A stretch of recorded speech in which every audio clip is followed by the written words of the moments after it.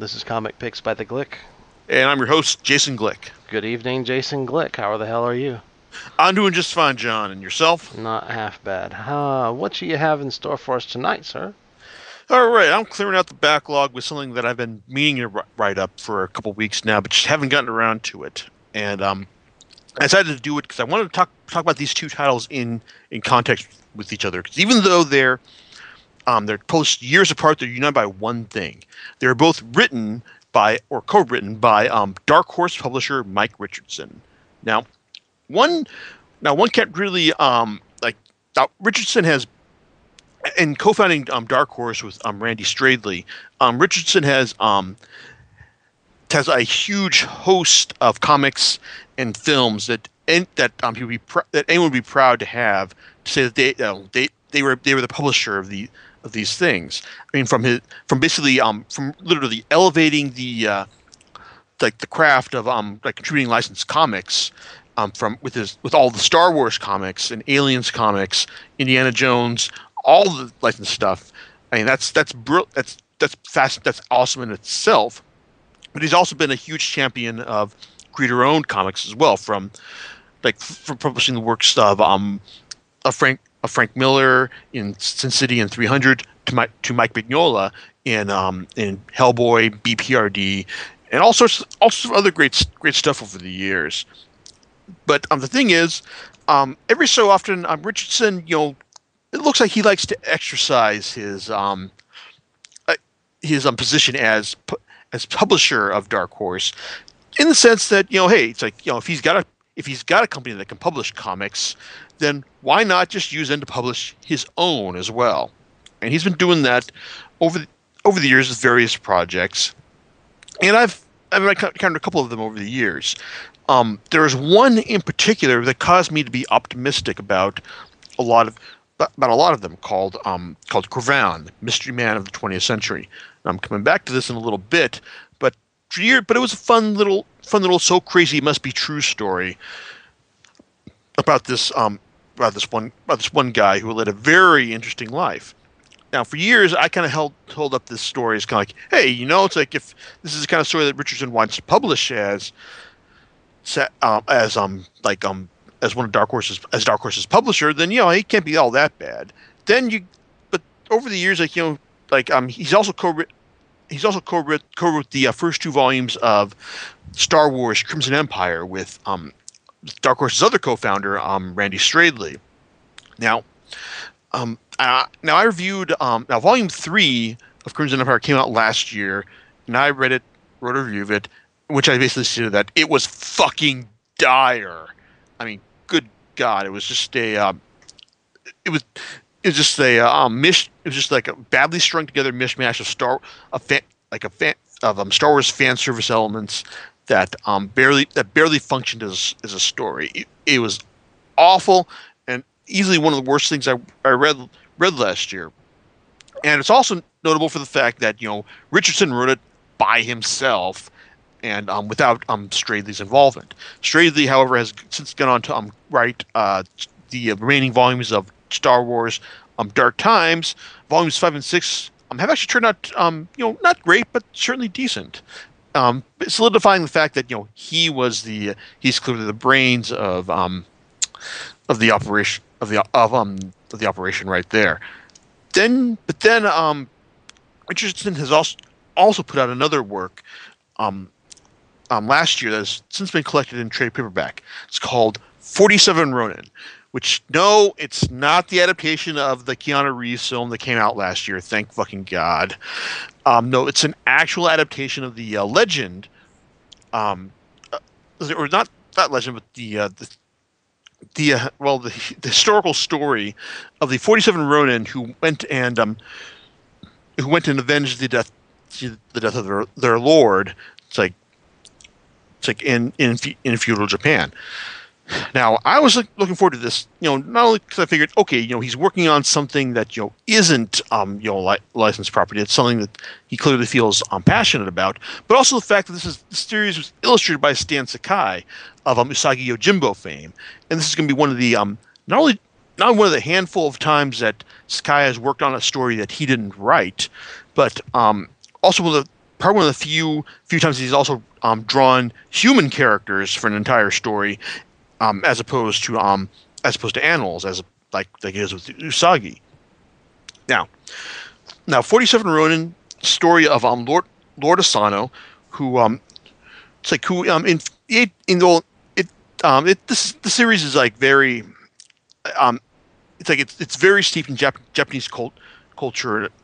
Let's see, culture and formalism, and to Richardson's credit, they does actually do a good job of like providing footnotes and explaining the cultural, like some of the cultural obligations and significance of certain things. It's like in the course of the story itself. Now, as back in feudal Japan, every year, it's like the lords of each region had to either go spend some time with the shogun themselves or send some of their family members in order to just as kind of like a working hostage arrangement in order to show their fealty to the shogun.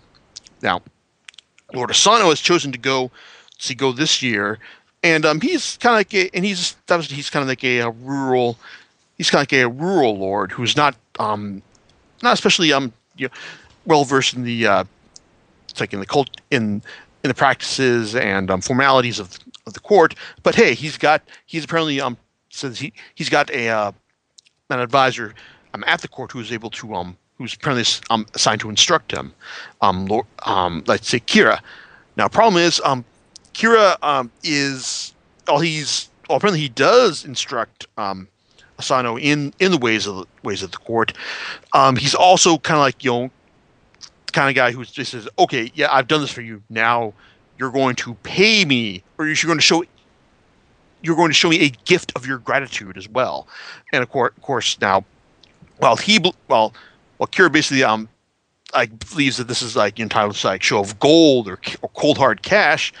Asano basically takes the man at face value and says, yeah, okay, here's a bunch of rice paper for you. And Kira is outraged by this, and then essentially spends the rest of his time just like annoying and belittling and tricking Asano into just like making a fool of himself in court, up until the point where where Asano just can't take it anymore and assaults Kira in front of everyone in the shogun's chambers. Now, this is a major no-no in the in the course of in terms of Japanese etiquette, and as a result, Asano was forced to commit seppuku, ritual suicide. It's like for his offense. Now, word gets back to his vassals and retainers, and rather than just instead of showing their dedication by fighting off the shogun's troops when they come, they decide to they make a plan, and this plan is led by Asano's main retainer Oishi, to retreat. To retreat for the time being and live normal lives, biding their time to the point where they can get their revenge on Kira.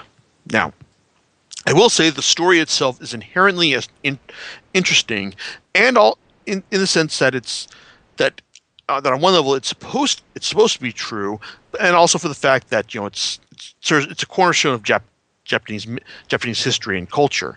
It's like the fact that that Asano's retainers basically sacrificed everything in order to avenge their lord and preserve his honor after his death.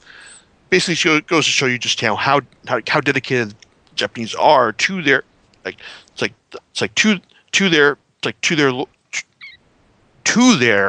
retainers and leaders, and also the concept of honor itself. And this is also something that's popped up in Usagi Yojimbo from time to time, in the sense that that while these retainers had it easy, sometimes it's like the biggest show of honor is just proving yourself to be a loyal and worthy retainer to someone to a leader who is not honorable himself.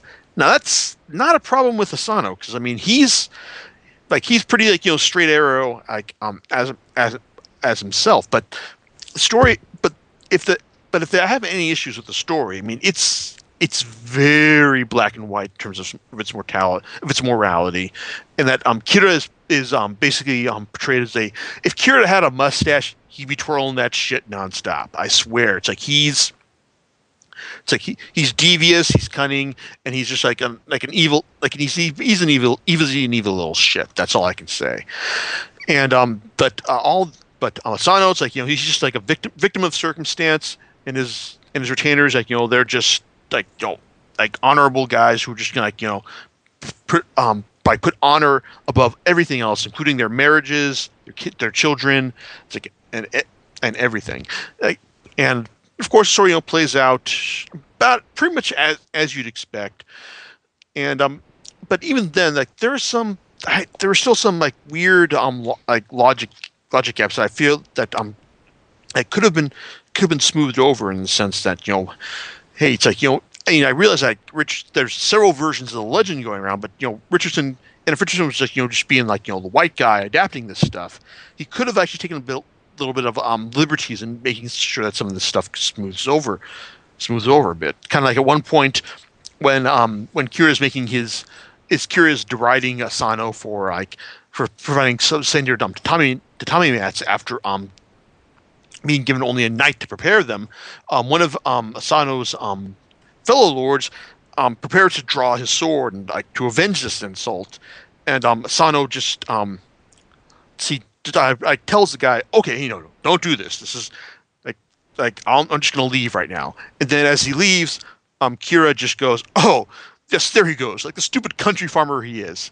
And this causes Asano to just lose his shit and strike Kira with the sword. Now that just makes no goddamn sense. I mean, yeah, even if this is how a lot of the legends go, I mean, you shouldn't be beholden to that kind of thing. I mean, if anything, it would have been a much smarter thing to just have Asano's fellow lord just try to calm Asano down from this thing. I mean, yes, we're told in retrospect that Asano has a temper, but this is kind of like just putting a band-aid on the narrative. Just this kind of thing just just doesn't flow smoothly. Doesn't flow smoothly, and a lot of this, and for the rest of the story, I mean, there's lots of fairly straightforward and even hackneyed scenes. Just when Oishi petitions like Asano's wife to burn incense at his grave as a show of respect before he goes off to kill Kira. Now, this is he's not telling her that he's going to kill the guy, but she basically has believed his cover story of abandoning all honor, and just says, "Oh no, you're not going to do this." And then it's like, 'cause you've just like been a dick all this time, just like whoring and drinking around. But then he leaves. He's apparently left a book to show you that, oh, he has been honorable, and he is going to go and avenge his death. And she's like, "Oh no!" And I denied him the right to burn incense. It's silly stuff like that. I mean, like I said, the story itself is inherently interesting, but I feel there's a lot of stuff in here that feel it's like that's really melodramatic, if not outright broken.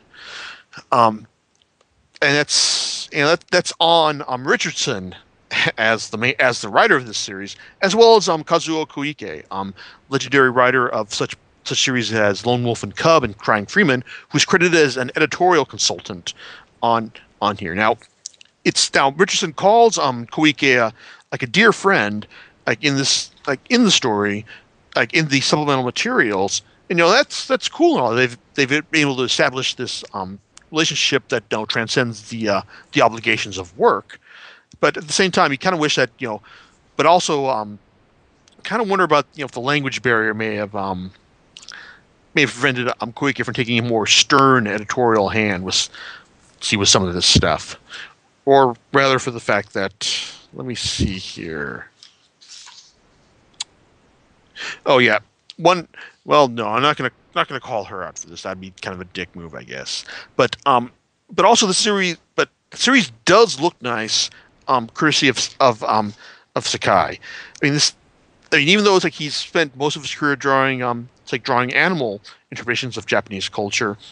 This shows that he is a superb draftsman, whether regardless of what kind of characters he's drawing. I mean, he nails the look of feudal Japan as you'd expect he would. It's like, and the characters themselves are also expressive with the storytelling flowing really, it's like really well from beginning to end. It's really impressive just take in his meticulous line work throughout the course of the series. And even though I am looking forward to seeing him get back to Usagi at some in the near future, it's like I wouldn't mind seeing him do other work in this vein as well. Though to be honest, Usagi is his life's work, and if he's going to keep doing Usagi until he dies, I have no problem with that. But it's like overall this was disappointing in the sense that I had held up. I was expecting that this to be something that hey, if this is something Richardson felt passionately about, then surely he'd be able to pull off something on the level of Kravan. Now, Kravan, for years I had thought that hey, this is something that shows you what Richardson is capable of as a writer, and that it's a fun, weird, only the good parts version of this man's life. And I was going to reread this. And I went and reread this as in preparation for it, and then I noticed something interesting. It wasn't written entirely by Richardson. It's actually co-written by him along with artist Rick Geary. Now, Geary's got a fun cartoonish style that I've always appreciated especially since I've first discovered his work back in the Classics Illustrated comics published by First back in the late 90s, where he did memorable interpretations of Great Expectations and The Invisible Man. Now, Kravan is a story of one Arthur Kravan, born Fabian Lloyd, who were first introduced as a kind of guy who was just sold fun contraband stuff at his Swiss boarding school, from porn, cigarettes, cigars. To alcohol, and also papers on things like Plato's Republic. So he's a big guy who was able to beat up a professor who's taking a cane to a student, and he's kicked out of the boarding school, but not after being told by his by the head there that he's one of the most entertaining students he's ever had. We also learned that he's not only just a disappointment to his parents for his eccentricities, but he's also the nephew of one Oscar Wilde as well. But then from there the story goes on, basically gives you the good parts version of his life. We get stories 1 to 2 pages finding about how he got a job as the Kaiser's chauffeur in Germany, and how he crashed the car, and stealing from prostitutes in order to pay robbing one to pay the other. And then jumping on a steamship in order to sail to Australia, and I'm finding out that he's being booked as a fireman. Hey, that's great. He's just here to put out fires. Oh no, wait, that's not what a fireman does on one of these ships. He actually shovels coal throughout the entire time. He deserts. A couple of years later, winds up in Paris, becomes a boxer. Then also winds up years later forming back in Paris. No, sorry, still in Paris. Forming a forming a group to put out a controversial art journal named Maintenant, that basically pisses off everyone with its scathing critiques of modern art. And also just earning him no end of enemies and even some friends as well. The story, there's not really a narrative here. It's just a recounting of the really crazy and weird stuff that Kravan got up to over the course of his life, up to his disappearance in 1931. And it's also theorized here that apparently he may have been the author B. Travern, who wrote 2 books that are mentioned here: Death Ship, which is about a man who served on a steamship in the way that Kravan did back in the day, and also The Treasure of the Sierra Madre, which I'm sure everyone here, or a lot of people should be familiar with. Not for the book version, but for the film version with Humphrey Bogart and Walter Houston back in the 1940s. Now, Karan, like I said, it's not really like a real story per se. It's just more like a ramshackle, like ramshackle tale of lots of interesting stories in one guy's life. But don't make no mistake, these stories are interesting. It's like it's one of those things that you never heard too much about, but it's like I picked it up on a whim one time, and it's like I was pleasantly surprised by this. I've always had kind of a soft spot just for the stories that tells about about this guy's life. Now, okay, and apparently the story, the book is apparently out of print according to Amazon, but you can buy it dirt cheap, new and used, apparently through their other sellers. So overall, it's like it's a fun story, and it's like it makes me wish that that Richardson and Geary had done more, or at least I kind of wish that maybe they have done more. Maybe I just haven't researched this as well, which implies that I've researched this at all. Anyway, but still, Cravan, get your hands on it. It's like like I said, it's a fun story. That makes you look at the sky and go, hey, that's like this guy lived an interesting life. Someone should make a movie about him. End of story. Hey, maybe Richardson can get a movie made out of it through Dark Horse's film division as well. We shall see. But it's been a while, so I kind of doubt it. So, John, it's like, any particular thoughts here? No, I find it interesting that Stan Sakai has lent his artwork to this project. Yeah, it's like I'm sure the Japanese setting certainly captures his interest, as well as the story itself. But as he mentions in an interview in the back of the book, this is the longest story he's illustrated that he hasn't written himself. Interesting. Yeah, just given the whole nature of it. I mean, Usagi Yojimbo and 47 Ronin are like their heartbeat away from each other in terms of theme. So interesting.